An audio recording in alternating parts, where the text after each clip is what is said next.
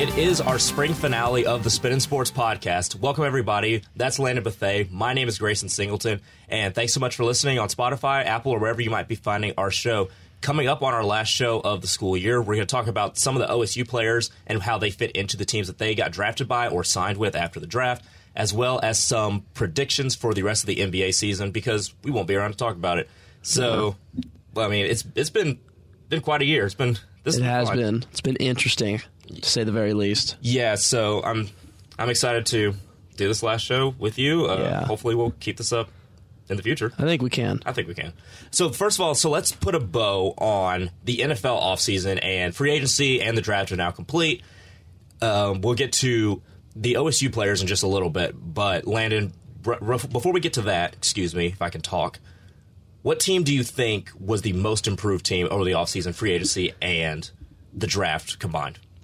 You know, I don't want to be biased by this take, but my first pick right now is the New England Patriots. I think overall in the draft, I think they stole Ronnie Perkins. I think they stole Christian Barmore. And I think Stevenson, the running back out of OU, is LeGarrette Blount Jr., and I think he could be a very, very solid piece to our backfield because we have Damian Harris and we have James White, and then Sony Michel's kind of like a smaller version. Sony Michel, I wish he did better. He was kind of a bust. He didn't pan out.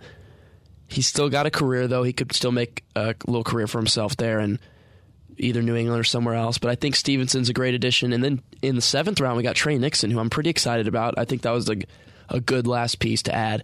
And then also with the 2 tight ends that we added in the offseason with Jonas Smith, Hunter Henry, I overall think the Patriots had a very good offseason. Not to mention the additions at receiver. I think they had a great offseason. I think they improved vastly before this next season. The next team that comes to mind, which is kind of a less biased take, I think the Arizona Cardinals had a very, very good draft and a very good offseason. I think, obviously, addition of J.J. Watt's going to be vital to that defense. Right. He's going to that Chandler Jones and J.J. Watt on the same defense at the same time is going to be a sight to watch. Then you have additions like Malcolm Butler, who is okay. Malcolm Butler's decent. He's going to do his job.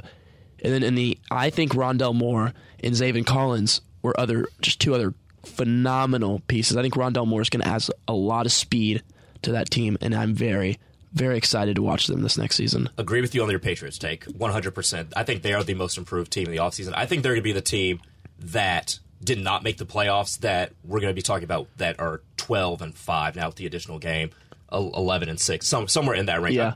I really think they can win the AFC East this year. It's going to be. I think that's going to be obviously, that's my favorite division to watch as it is, but I'm so excited to get to watch it. And the Arizona Cardinals also a very intriguing team.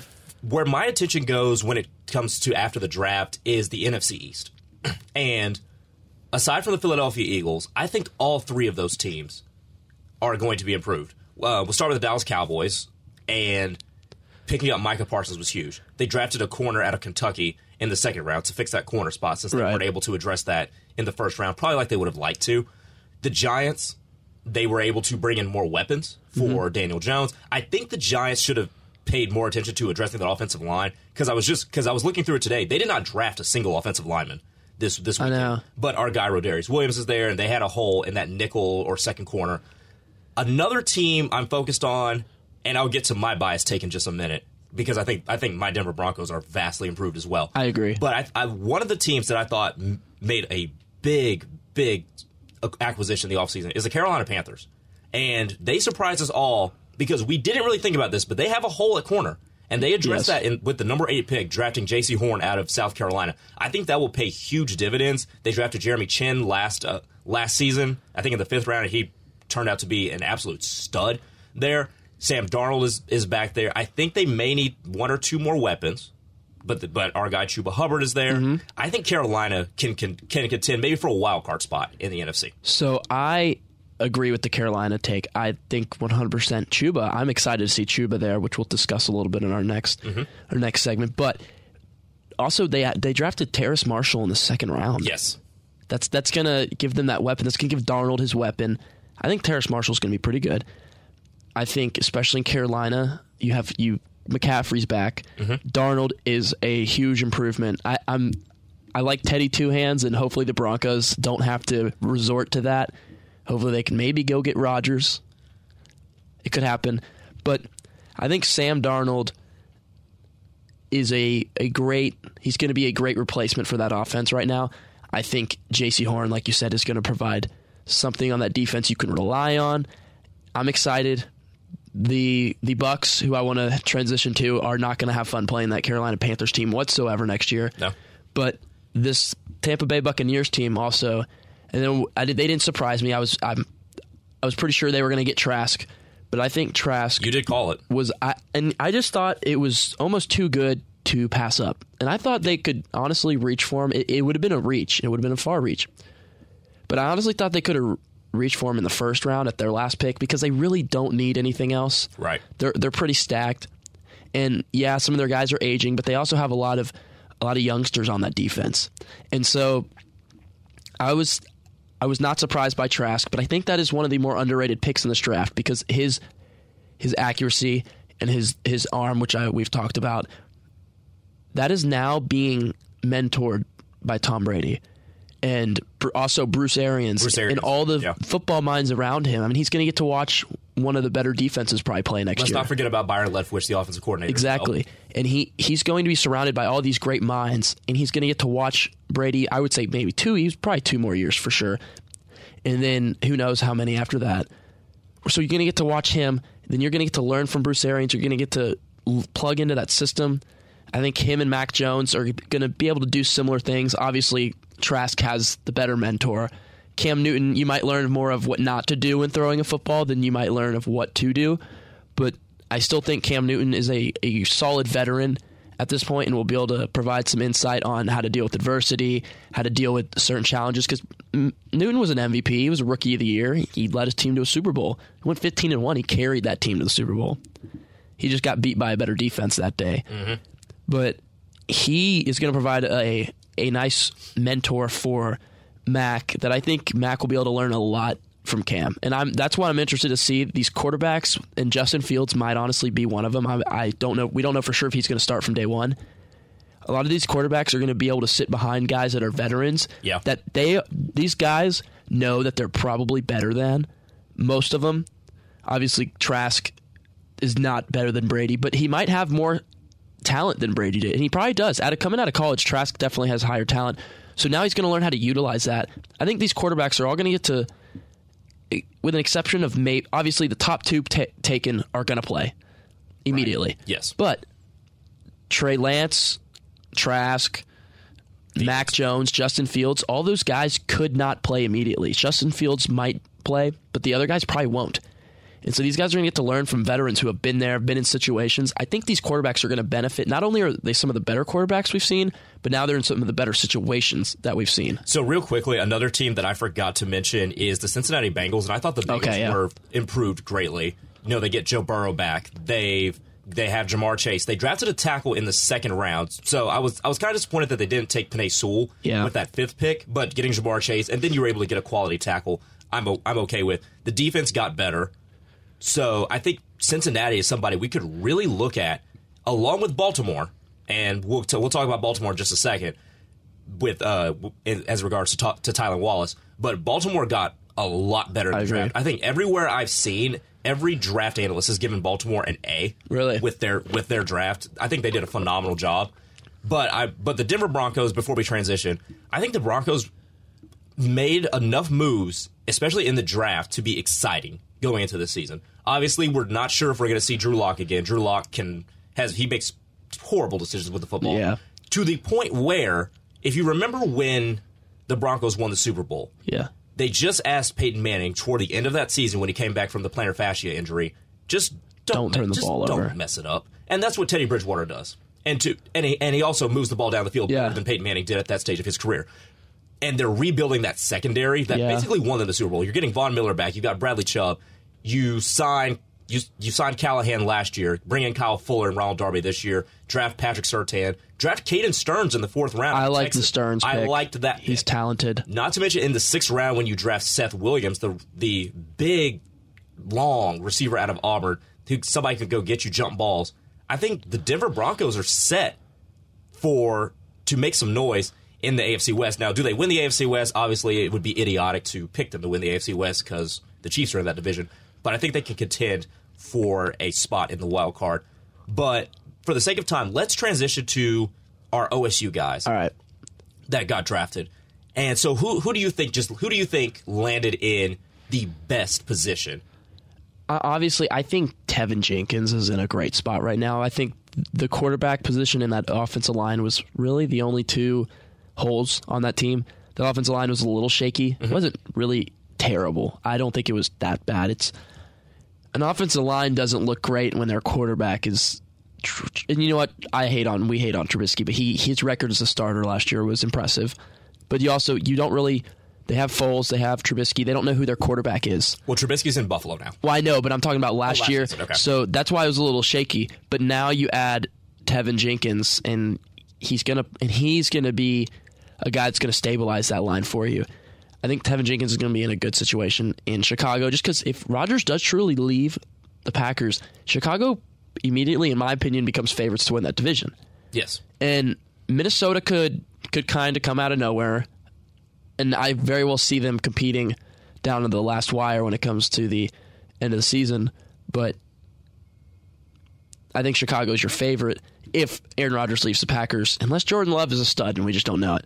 But then I think Chuba is in a good position. I think the Panthers are in a better position with that because he's going to take down McCaffrey's usage rate. And he's, like we talked about, he's going to kind of take some load off of McCaffrey. I think he's going to be a good pass-catching back, too. He's going to provide them with that. Tylan Wallace, again, going to a position for the Ravens. Now, Ravens receivers with Lamar Jackson are going to have to do their job a little bit better than they would have to if they had a guy, because Lamar Jackson's not going to really throw them open. I'm not going to say he has a noodle arm, but his arm is not the greatest. I think maybe Tylan Wallace goes to the worst position out of the three I've mentioned so far.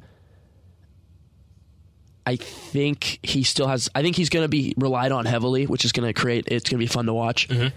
But as far as being a Baltimore receiver, none of them have really thrived in that. Hollywood Brown's okay. But I don't think it's going to be tough to see what Tylan does. So I'll let you go. So me and you break when you talk about Hollywood Brown. I don't think Hollywood Brown is any more than just a deep burner that can go get you over the top, similar to what Ted Ginn Jr. was. But because I don't think he's a good route runner, I don't really think he creates separation unless he's running go routes or something of that nature.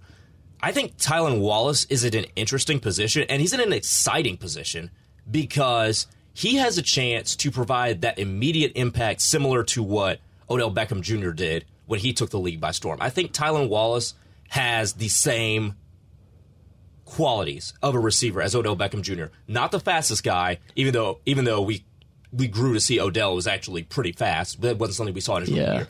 But they have an infinite catch radius between the both of them, and both of them probably have the best hands in the draft. I think Tylan Wallace has a top 3 set of hands in the draft. He doesn't get much separation, but he's great with contested catches. And when you're talking about Lamar Jackson, a guy that, you're right, does not throw guys very open very much, and is fitting balls into tight windows, guys who can catch while being draped over by a defensive back is helpful. So I think Tylan Wallace is in a very good position to really showcase his feet and his hands. One guy that you didn't mention was Rodarius Williams. And I think Rodarius Williams is worth mentioning because I thought the Giants had a hole at corner. In my mock that we did a couple weeks ago, I had them taking Caleb Farley at that 11 spot, I believe is what it was. But they take Rodarius Williams, and now he's going to have to make the team. Mm-hmm. He was drafted in the 6th round. He's not guaranteed a spot. They have Isaac Yiadom, who I believe is an absolute bust. I can't stand him. But if he can become a physical lockdown corner on the opposite side of James Bradbury, who was phenomenal in his first season with the Giants last season, he could become a story like Richard Sherman. Yeah. Like an underrated corner coming out, but is very physical, has good instincts, and I think he can tackle better. So I think Rodarius Williams and Tylan Wallace are the ones I'll be paying much attention to. Obviously, Chuba Hubbard was our star, so we're gonna keep tabs on him. But I think those two in particular. I think Tylan is a phenomenal he's got great hands when he's a very physical receiver, and he's got great hands, even like you said, even when he's being draped on by a corner. There were so many instances this year where Spencer would throw it and Tyler would go make a play on it, draw the flag, do whatever he had to do to keep that ball out of the corner's hands. And I think he's going to provide a very solid piece for that Ravens offense, because Lamar Jackson and Spencer Sanders, the arm there is probably similar. Lamar's probably got a better arm, obviously, but as far as playing with guys with not the greatest arms, they're kind of similar, and Tylen succeeded with Spencer, so chances are he might succeed with Lamar Jackson as well. But it still is, I think it's going to be hard to do. Like you said, Hollywood Brown's not very good. He provides you with the deep threat. That's it. That's why I was saying he's really okay. But I am interested to see how Rodarius Williams does in New York, because I want all of our guys to go take the league by storm. That'd be awesome. But it would be cool to see him come out of nowhere and take the spotlight, and that'd be really cool to see an OSU corner have a story like that. That would be very interesting. So, and as far as that, I think that kind of just sums up the OSU draft right there. It's like those four guys, it's like none of them, except for Tevin, are really expected to have a great impact on the league. They might, but Chuba is probably at best going to be a backup to Christian McCaffrey for a couple years. If he takes the league by storm, though, he could become a starter somewhere else. I don't think they're going to run a two backfield. Like, if Chuba becomes premier back, I don't think him and Christian McCaffrey can share that backfield. No, absolutely not. And so I hope he creates a career for himself and then goes somewhere else and then has like the prime of his career. So he's kind of almost like an opener, like a concert, and then once he gets big enough, then he can go out and do exactly. I think that's a great analogy. I believe Chuba Hubbard has that sort of potential as well, and we've seen running backs do this before. I believe Philip Lindsay was kind of on his way to doing that, and then he just fell flat on his face last year with the Broncos. What player, because I have one particularly in mind, which player to you was the steal of the draft? OSU or just any player? Or any player? I think, and I'm going to mess up this last name probably, but Jeremiah Owusu-Koramoah, I think was the steal. I honestly had Cleveland getting him in the first round, let alone they got somebody that they wanted in the first round, and they were able to swing back and get this beast of an athlete in the second round. I think it was a steal of the draft. That's my take. I think him and Barmore were steals. I think a lot of defensive players which kind of slid down. Ronnie Perkins is another one. But Jeremiah Owusu-Koramoah, it's tough to say without reading it, but he is a animal. He's quick. He's a little bit skinnier too, so he's going to provide good coverage. I'm very excited to see what he does in Cleveland. That's what he has over Micah Parsons, is that he's better in coverage. I believe, and Owusu-Koramoah was my guy as well, so great minds do. Great minds think alike. That's probably like the third or fourth time on this show in like the last month that we've done we're getting on the same page. It was kind of scaring me a little bit because football season's going to come back around and we are going to go on the different sides of the ball again. As long as we don't agree on anything Patriots related, I think the world is still spinning. I think so. As long as at the end of the day you give me a tough time about Brady, then everything will be okay. Everything's good. Okay. But the one steal for the draft that I had was Trayvon Merrick. And that was a guy that I had going in the top 15. I know a lot of mocks had him going within the top 20. He slid all the way back to the middle of the second round, where I believe Vegas took him, if I remember correctly. I believe they did. I had Vegas taking him, and that's another guy I had him taken in the first round by either Minnesota or Vegas. Yeah, I had him taking. I thought he would have been a great fit with Minnesota. I thought he would have been a great fit with the Chargers at, I believe that was 14 or 13. Right. But he slid all the way back to the Raiders, and the Raiders were able to get a guy that they liked in the first round. I don't think it was the right guy, but if they like him and they had Alex Leatherwood, the top tackle, on their board, by all means, more power to you. But the fact that they were able to get Trayvon Merrick, probably the best safety in the draft, one of the better DBs. Obviously, he won the Doak Walker Award as the nation's best defensive back last year. The fact that they were able to get him the second round, I think that fills an enormous need, because one of the Raiders' problems over the last few years is that they can't stop the pass. Right. I think Morg is a great, and I think it's Merrick. It is Merrick. And Merrick, I've heard that's both. What I've been saying. I know, but I'm just correcting myself. I've heard both pronunciations. That's the hard part about our job is that there's some funny names. That we right, and a lot of people say them wrong, and some people say them right, and so it's tough when you hear someone say it one way. That's the first way I heard it was Moehrig, but Trevon Moehrig, like he's another defensive player that just kind of slid. Yeah, and he didn't really have. There was really no reason for him to. I mean, he was small. Some people might have not liked him because he was smaller, but the Raiders kind of surprised they passed on him the first time, but not surprised they took him when they got him because he is a steal. I think he's one of the more talented. I think he's a top-rated safety, but just overall, I think he's one of the more talented safeties in this draft. Watching us have to deal with him in that TCU game was not fun. That was not fun at all. And going back to your Jeremiah Owusu-Koramoah take, I think he makes the Browns probably one of the more improved teams as well. Yeah. That's somebody we missed because the Browns, they brought back a lot of guys, and then they brought in, obviously, Jadeveon Clowney. We'll see what happens. Malik Jackson, a former Bronco, who was key in their Super Bowl win. John Johnson III is a very good safety. Troy Hill, they brought them both over from the Rams. And then Koramoah, Greg Newsome. It was a good pick. In the first round. So we'll see. Richard LeCount in the 5th round, the safety out of Georgia. Somebody who I've become a little bit more familiar with. That's a name to keep an eye on as well as they try to replace Anthony Sendejo. But that's it for the NFL draft, and I think that kind of puts a bow on the NFL offseason. We'll see how things play out with the virus and voluntary workouts as we continue to lead up to training camp, and by then we will be back here. But that's the last we'll talk about the NFL. Let's shift to the NBA, and LeBron James has thrown his hat, or his 2 cents, into the debate on whether or not we should have a play-in tournament. So if you're unfamiliar with the format of the play-in tournament and the playoffs this season, the NBA season was a 72-game regular season where the top 6 seeds are guaranteed a spot in the playoffs. Seeds 7 through 10 will play in a play-in tournament for those final 2 seeds for the traditional 8-team playoff. Now, players like Luka Doncic have already come out and voiced their frustration and their disapproval of the play-in tournament. And last night, after losing to the Toronto Raptors and injuring his ankle again, LeBron James has thrown his dissent into the fray, saying that whoever came up with the idea should, quote, be fired. So, Landon, we haven't gotten to discuss this on this particular show, but what is your take on the play-in tournament? Well, selfishly, I'm kind of in favor of it because it's more basketball. More basketball for us to watch. But why are LeBron and Luka so against it? Probably because they're right there in having to possibly play in it. I know, but has LeBron ever missed the playoffs in his career besides his first year with LA? If he has, it's been a long time. And it may have been his rookie year. If it happened, it was one time. Yeah.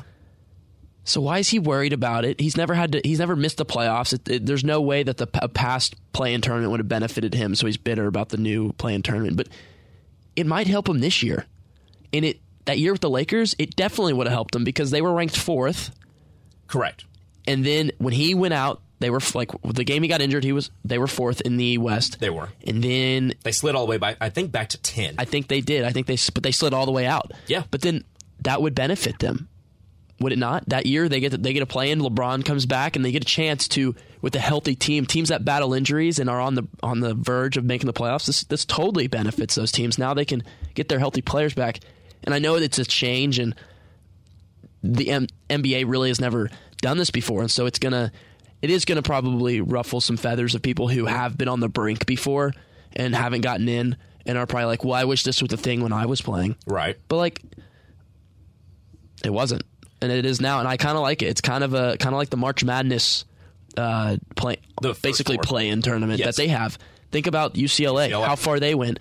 Just because a team doesn't qualify or make the playoffs, however you want to put it, for the NCAA it's qualified, but here, if the record isn't good enough to make the playoffs, think about the Suns last year in the bubble. The play-in tournament was a time where they got to almost, they got to almost. Yes. They were there. I'm not mistaken. They were right there. There. Yes. So this play-in tournament it's great for teams like that. They get hot. The playoffs is all about who gets hot at the right time. Yes. And so teams that get hot, that are right on the edge, I still think it makes things interesting. It creates a interesting upset like, what if the Suns were that team that year that qualified, they were hot, and they upset maybe the 1 seed or whoever? I'll give you a more recent example. And this year, I think that team is the Washington Wizards. Really? Because they are peaking right now. They start off super slow. I think they've won 11 of their last 12.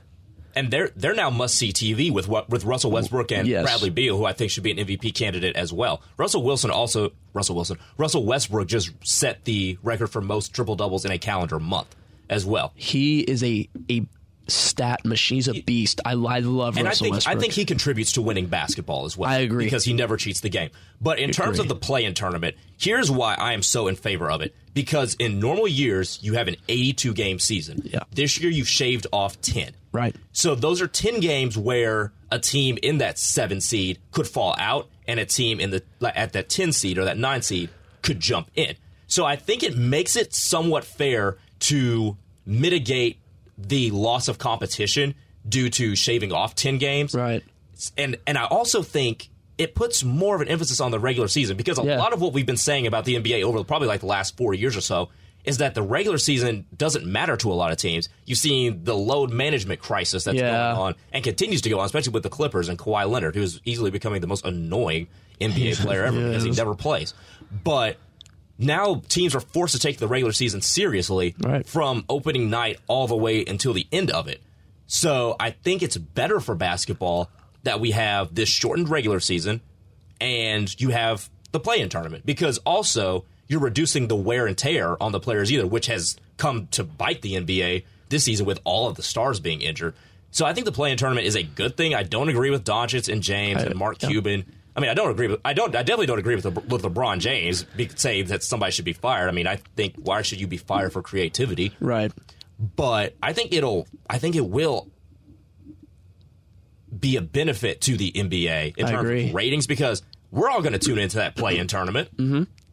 See Chicago and see Washington duke it out with maybe Boston and Charlotte. I mean, those are 4 good teams. Do you think Chicago will make it? They're sitting at the 12th right now. They're 3 games. 12th? Yeah, I think they've dropped. They're 4-6 in the last 10. Yeah, they were 9th the last time I looked. Who is in that 9th seed, by the way? The Pacers are 5-5 in their last 10. But the Washington Wizards are 8-2 in their last 10. Yes, that is, except with an exception of the New York Knicks, which is another discussion I want to bring up after this. Go for it. The Wizards have like the best record out of their last 10. They're peaking right now. Russell Westbrook is catching his stride. And to be honest, earlier in the season, he was still averaging, at worst, it was like 18, 10, and 10. Right. That team just hadn't come together very much. And now he's all the way up to like 20, 11, and 10 or whatever. Yeah. Maybe even higher. He is playing some phenomenal basketball right now. Very good basketball. And Bradley Beal has been constant all season. As long as those two stay healthy, that team's going to be dangerous come play-in tournament. Then the New York Knicks, who, as it sits right now, are the 4th seed. 4th seed, yeah. Which means they would play as it sits right now, the Atlanta Hawks in the first round, I believe. Nice. And so I think that's a win for them. And then, who knows? I think the team that they pose the biggest threat against is the Milwaukee Bucks. The Knicks? The Milwaukee Bucks. Yeah, the Knicks pose the biggest threat. Uh-huh. I think Julius Randle's going to give Giannis a hard time come playoff time. That would be a fun matchup. And I think both sides of the ball, he's going to create a little bit of an obstacle for Giannis. And I don't trust Giannis. I don't. So we will see. Had a heck of a game yesterday. He did. Him and Durant did go back and forth. And he honestly, for playing against Durant, he played pretty good defense. He held him, and he didn't guard him the whole time, obviously. I believe P.J. Tucker picked him up for most of the game. But even then, that's another great defender. And so that just shows you the type of scorer Durant is. But the fact that Giannis hung with them and actually outscored him is very impressive. That's why I think the East is going to be more fun to watch come playoff time. Because I think, and I don't want to say that because it really takes away from the great Western Conference that is going on right now. Right.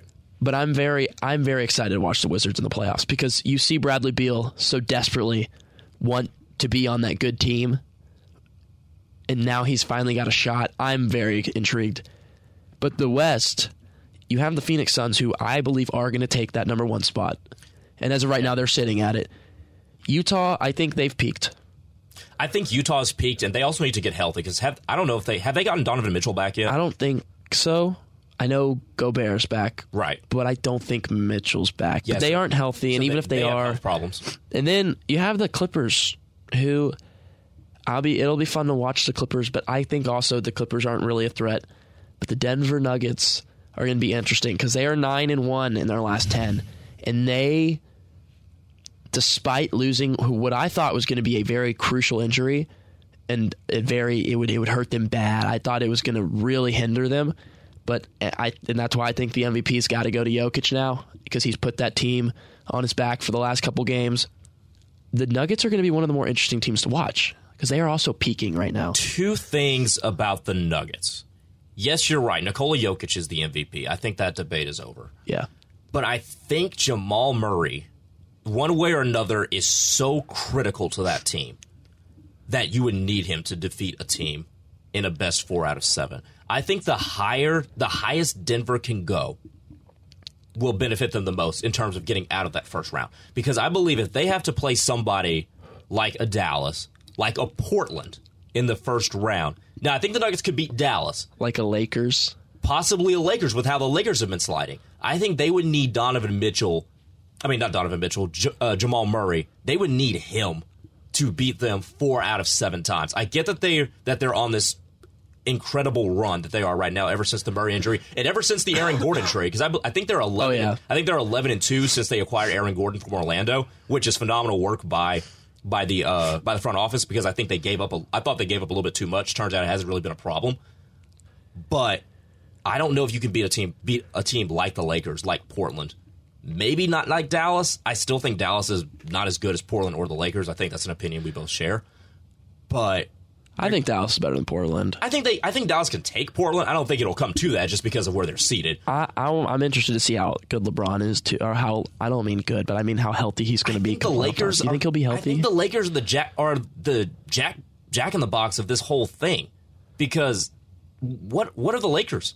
I mean, and now we have the news that Dennis Schroeder is going to be out 10 to 14 games. I don't think Anthony Davis can even right without LeBron. Without LeBron and then Schroeder, even that team is no better than the old New Orleans Pelicans teams that we've seen. And that's basically what they look like right now, because it's just Anthony Davis and a bunch of other guys. Kyle Kuzma has been disappointing, and you don't have Rondo to give you those surprise buckets. Montrezl Harrell's been Montrezl Harrell. I think he's been okay. Andre Drummond has been disappointing. Yes, he has. So what are the Lakers? And I agree. Even when LeBron comes back, are we sure that the Lakers can take a Clippers team? Because if I'm the Lakers, and as a Lakers fan, the Clippers are the team I'm most worried about. It's not particularly Utah or Phoenix. It's the Clippers that I'm worried about, because the Lakers also have not been able to play defense very well. The Lakers are struggling on defense, which is the one thing I thought they were going to be better at. Right.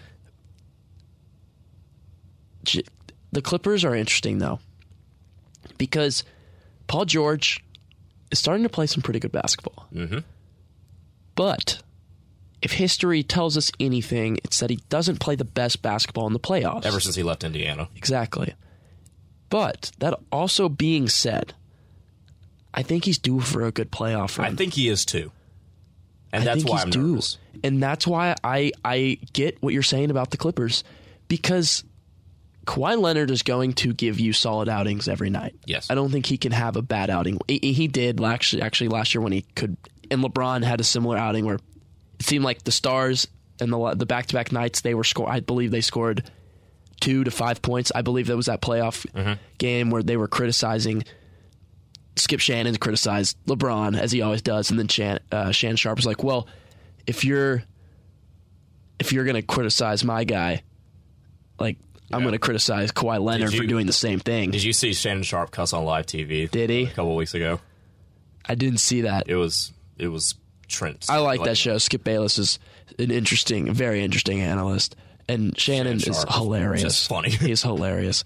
But that being said, I think Kawhi Leonard's going to give him a solid outing every night, depending on which side of the ball it's on. I think he's solid on both. If playoff P is going to show up, that team could find themselves in the Western Conference, and the question is, if they are they going to get a favorable matchup in that conference final? Because I'm looking at it right now, and Dallas, to me, is an interesting team. And I say that as a Dallas fan, so it could be a little bit of a biased take, but I think Dallas is looking about as good as you want them to right now. And Luka is one technical away from a suspension. Yep. But also that technical last night was bogus. I watched it. The one he got where he got ejected. The one where he chunked the ball? No, I don't. Well, I think it was the one where he's just walking the ref, like he kept talking. He kind of kept pestering the ref, but he was genuinely asking a question. But I thought it was kind of ridiculous. Fair enough. Luka is a little. He's a little sensitive sometimes. I'll say sensitive. He gets emotional in a very uncomfortable way. Yeah, too. I'll say sensitive. But he does like to create a little bit of a scene sometimes. So, but I'm interested to see Dallas. Porzingis leaves me a lot of questioning that I would love for Porzingis to be great. I was very excited when the Mavs got him. Mm-hmm. He just when he's on, he's pretty good. Yeah. Outside of Luka, though, when it comes to the Mavericks, I just don't think there's consistency. Yeah, I agree. Tim Hardaway dropped 40 the other night, but who's to say he won't just go out and drop three exactly the next day? So I don't know with Dallas. There's just always something off about the Mavericks, and maybe it starts with Kristaps Porzingis just not being able to be in the lineup consistently enough, and then Trey Burke is on and off. Josh Richardson, to me, he's been underwhelming. I agree. I think he's been underwhelming. But to get back to the Clippers to me are the deepest team in the NBA. That's kind of just how the Clippers have built themselves. Ever since Doc Rivers got there and before he moved on to Philadelphia. But Terrence Mann has come on in these last couple weeks and has been phenomenal. Markieff Morris has somehow figured out how to shoot the ball. They've got the best three-point shooter percentage-wise in the NBA in Luke Kennard.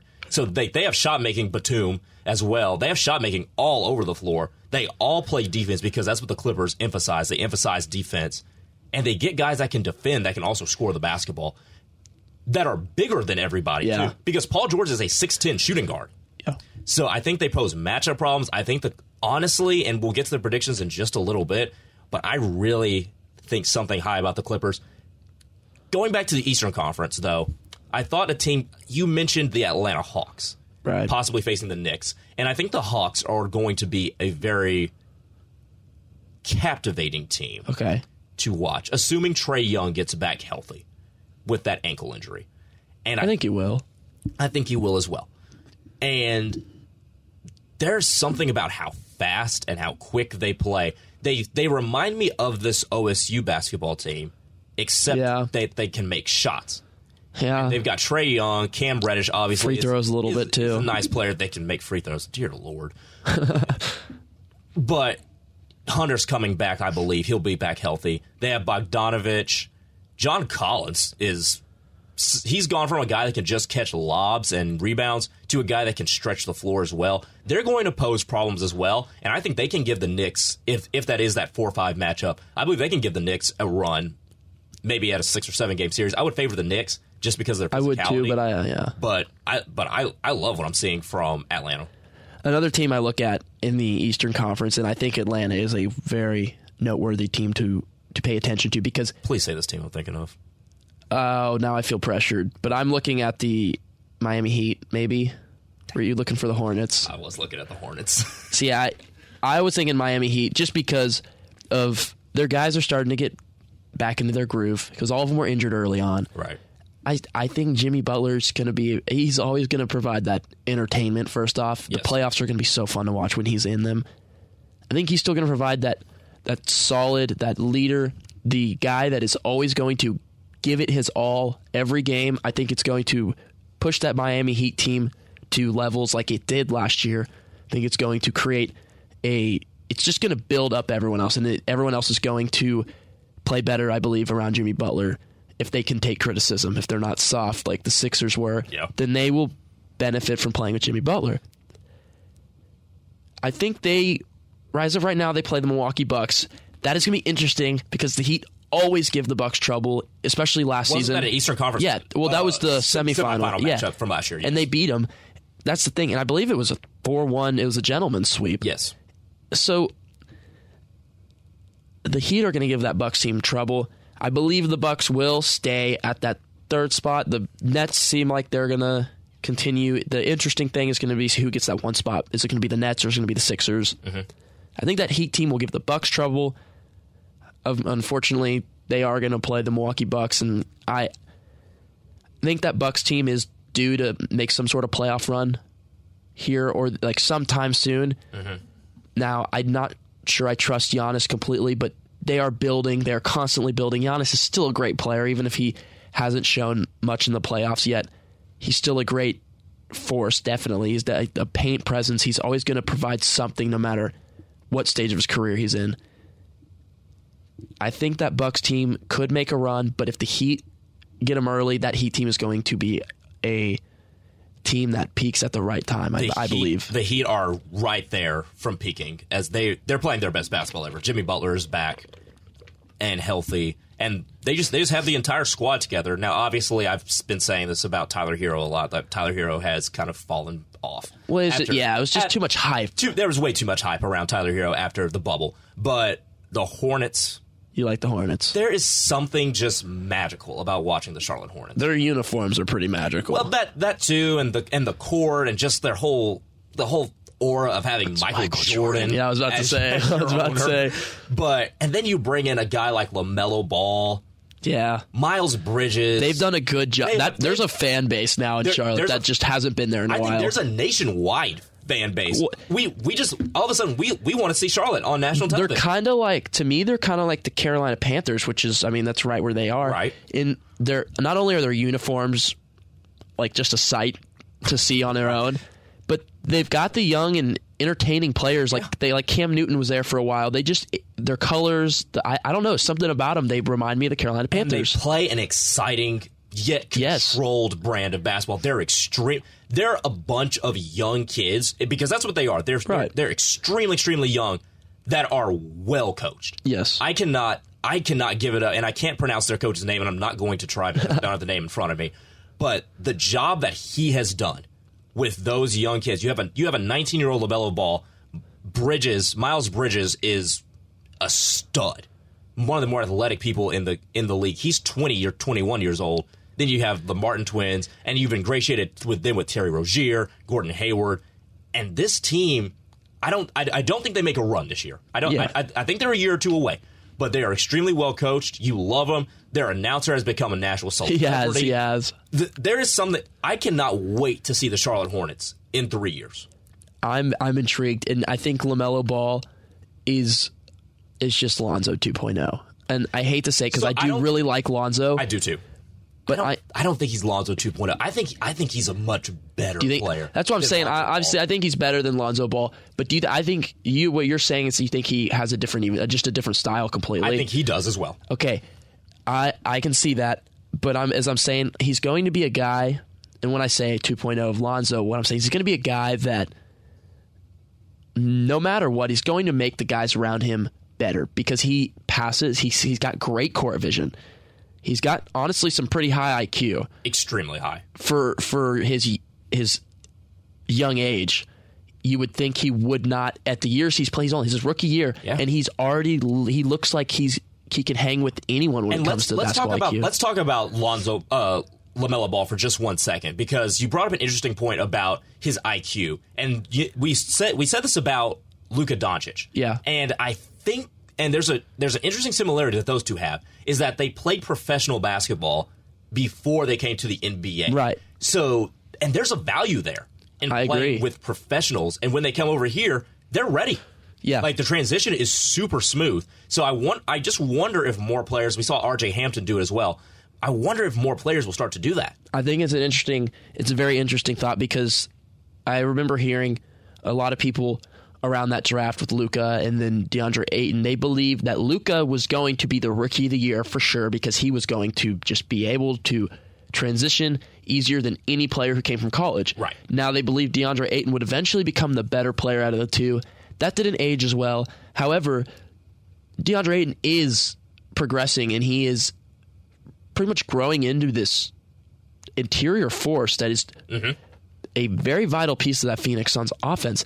So he's also playing great. However, the fact that Luka came over in his rookie year was averaging 20 like 7 and 7 or 27 and 6 or something like range, just yes. Great numbers, great overall across the board. Mm-hmm. And he's very entertaining to watch. And then LaMelo is the same way. Like you said, I think that is going to become a very sought after avenue because you're not having to deal with the college. Like, not only you aren't really having to pay for the high, I guess most of these guys are getting scholarships as it is, but right. The whole time college, you have to deal with like the recruiting aspects. Not anymore as much because that bill was just passed in Congress to let athletes profit off their name. Yes. Which is going to be... Which is fantastic. Which is fantastic. But it will change the landscape of college athletics right. for sure. And so maybe now it's different, but as of the fact that NCAA was so strict on the recruiting guidelines, yes. They were so strict on that. And then you see LaMelo kind of, and he wasn't the first one for sure, but you saw him being that popular name that said, he didn't play. It was LiAngelo and LaMelo. They went, and LiAngelo didn't benefit from it. LiAngelo's the one ball that didn't get the high IQ. Maybe that's it. I think he was the best. Obviously, he was the best scorer out of all of them, basketball-wise or socially. Maybe that's true. Maybe that's true. That might be true. I'm gonna try to hold in. That's pretty funny. But I think that where was I? The fact that he was a very popular name that went overseas, and so everyone saw him do it and saw him progress overseas, saw him mature overseas, and watched him in his play. I now think people are going to say, look, there's a lot of responsibilities, a lot of restrictions that come into playing college basketball. And will it benefit me as much as doing this route? Which, while it is, there's complications to that too. There's complications to playing that sport at any level, any sport at that level, is what I mean. But he now kind of paved the way for guys. RJ Hampton, like you said, is a prime example. I think these guys you're going to see a lot of players choose to play overseas because a lot of talent comes from overseas. Yeah, they do. So since we've talked about and kind of just previewed how the playoff landscape is probably going to shake out, since we won't be here to talk about it, who comes out of the West, who comes out of the East? Let's just go ahead and say it that way. What's your finals matchup? Okay. I think you're going to the teams. I think obviously Brooklyn is the team right now in the East. I'm struggling to see a scenario where Kevin Durant does not carry because that team is loaded right now, but he's going to lead that team through that playoffs. And then we'll see James Harden. I don't know what his status is right now. I don't know how healthy he's going to become playoff time, but KD and Kyrie Irving was really always the plan. Everyone knew that Brooklyn, that was their plan, and those were the two superstars. So I think those two are going to play fine. And I know Milwaukee's they gave them trouble last night, but in a 4-game series, a best of 7 series, I take Brooklyn to beat Milwaukee, and I think Brooklyn's the team that comes out of the East. Okay. Now, the Western Conference is where it gets real interesting because Phoenix is playing great basketball. They have all season. Denver's playing great basketball. LA, we discussed their depth. We discussed playoff P possibly playing at the level that we want him to, that he used to play with in Indiana. I would have to say the Phoenix Suns come out of that playoff series. That I am high on the Suns, and I have been for a while. I struggle to see the Clippers beating them. I as much as and obviously playoff is time where superstars come out and a player is going to make the difference. I think it could be Devin Booker for the Suns, and with Chris Paul with him, I only see those two playing at a level of basketball in the playoffs, which we haven't quite seen a Phoenix Suns duo really ever do. You can bring back the era with Steve Nash, but I don't think we've seen a Suns duo take the league by storm in the playoffs like we're about to see.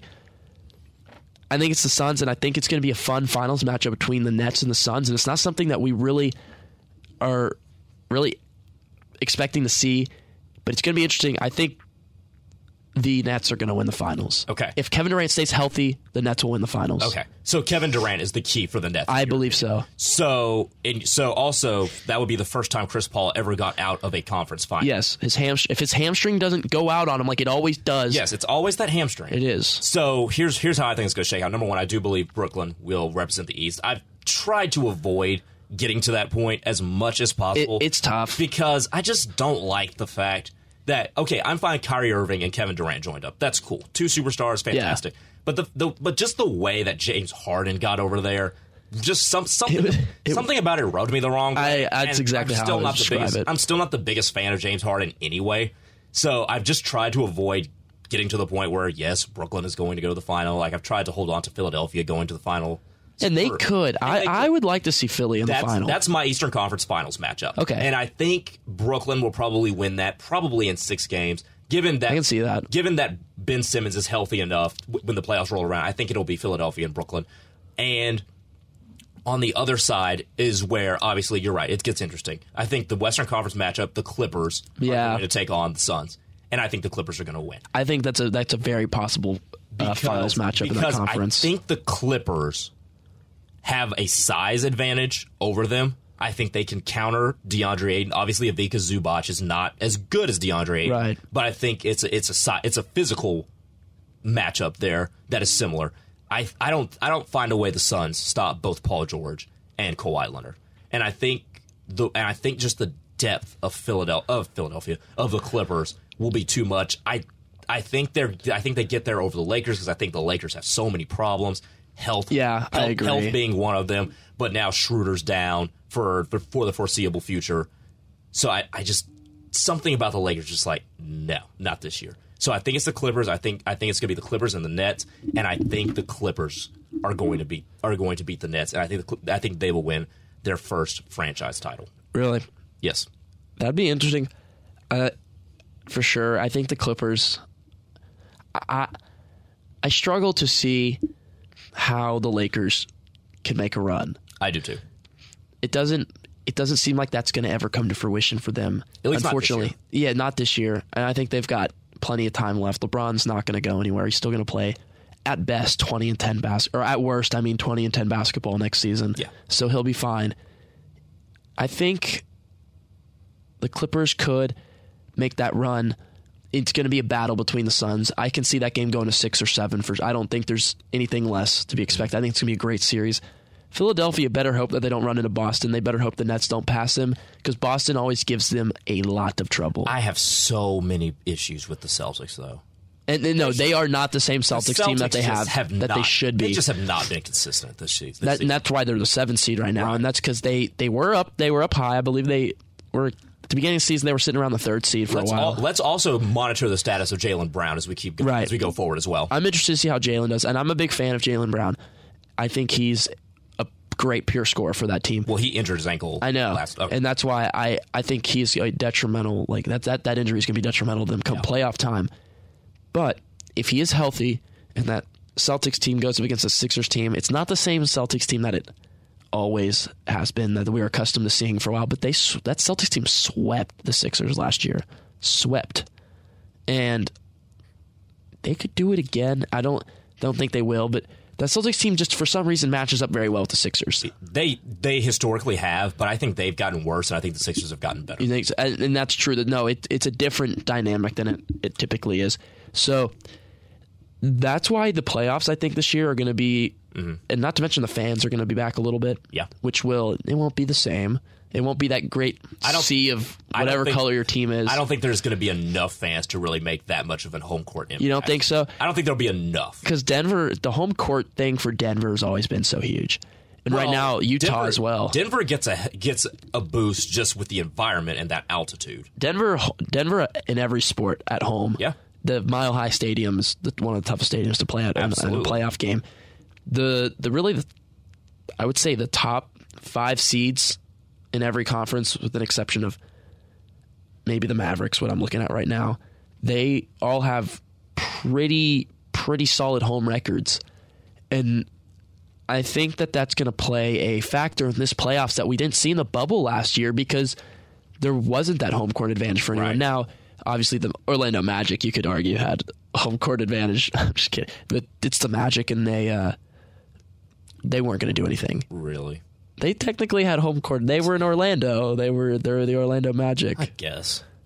I'm just kidding. No, but they, for sure, definitely is the home court advantage will play a factor for teams like Denver. That one you didn't like that one too much, did you? I did not like that one. Well, technically they were in Orlando, but technically, but they were also sequestered from the rest of the world. Right, that's true. They were in like some sort of gated community. That's basically what it was. It was just a gated community. I still struggle to figure out how they kept the coronavirus out of that bubble. It's like it was just almost like this imagination. It was almost like their little Portland, if you remember what happened in Portland last year, except good. Basically, they were all just living in this bubble where COVID didn't exist, where everywhere else it just did. And if you left that bubble, you were all of a sudden you were exposed. It was to COVID. almost like The Walking Dead when you like leave that little environment. Like they fear, oh my goodness, you might have brought in this thing that turns all the zombies. Crazy. It was one guy would leave for a little bit, and then he would be suspended for a little bit because he like had to be quarantined. Like yeah. But I think the home court advantage is going to play a factor here.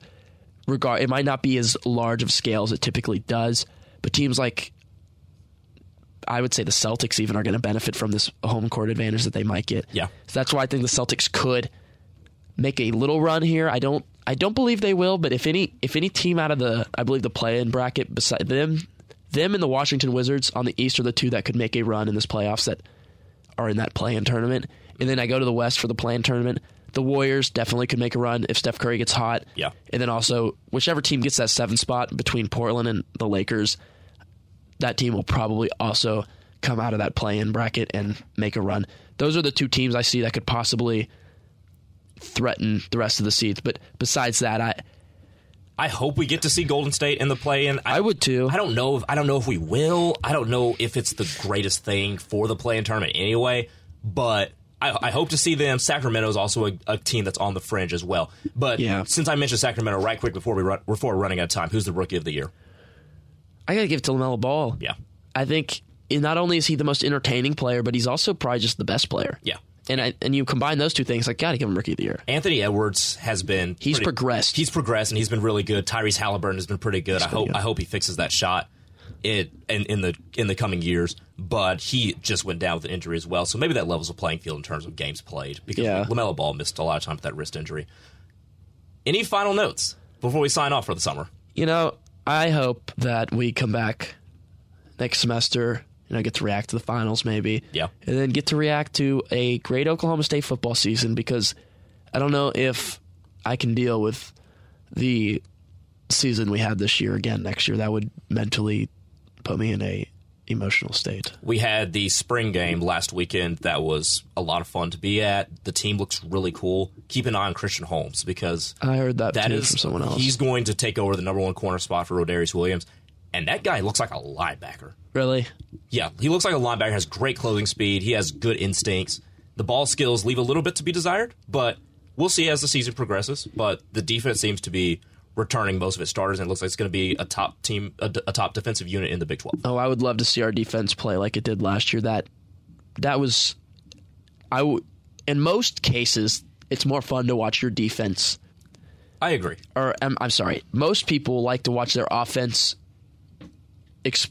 thrive over their defense because offense is more entertaining. But last year, I was more entertained to watch our defense. I was. Because typically a Big 12 defense isn't supposed to do what our defense was doing last year.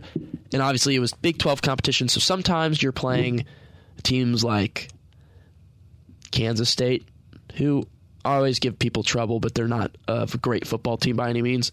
And then other times you're playing Iowa States and OU and even Texas, so you got to play teams like that. So I'm hoping for a good football season next year. I think the NFL is going to deliver. I'm excited to discuss that next year. Absolutely. I'm so excited to discuss that next year. And hopefully, and unfortunately, a lot of groundbreaking news is going to come out this summer while Aaron Rodgers will probably sign somewhere. It will be something to have to do with it. And we're just not going to be able to react to it. So I'm a little disappointed there, but it's been a great year. It has been a great year. It'll be interesting to see what kind of world we're living in when we get back. That is true. We might not have as many or if any COVID restrictions. Right. It's been an interesting year to have your first year in college for sure. For sure. And a lot of people are like, "Oh, you didn't get the full experience," but I think it's been pretty nice. I think we expected this to be the case. We expected the COVID restrictions, and I still think we've gotten to do quite a bit. I think so, too. So, yeah. All right. Well, that'll do it for this spring season of Spin Sports Podcast. That was our finale. So big thanks to Chris Notch and Parker Terrell for all the help with the equipment, Levi Peckenbaugh, our producer, and we got to shout out Tony Wetmore, our co-host from the first semester. We love you. So now for Landon Bethea, my name is Grayson Singleton. Thanks for being with us this spring. God bless, keep cool, and we will see you sometime in the future.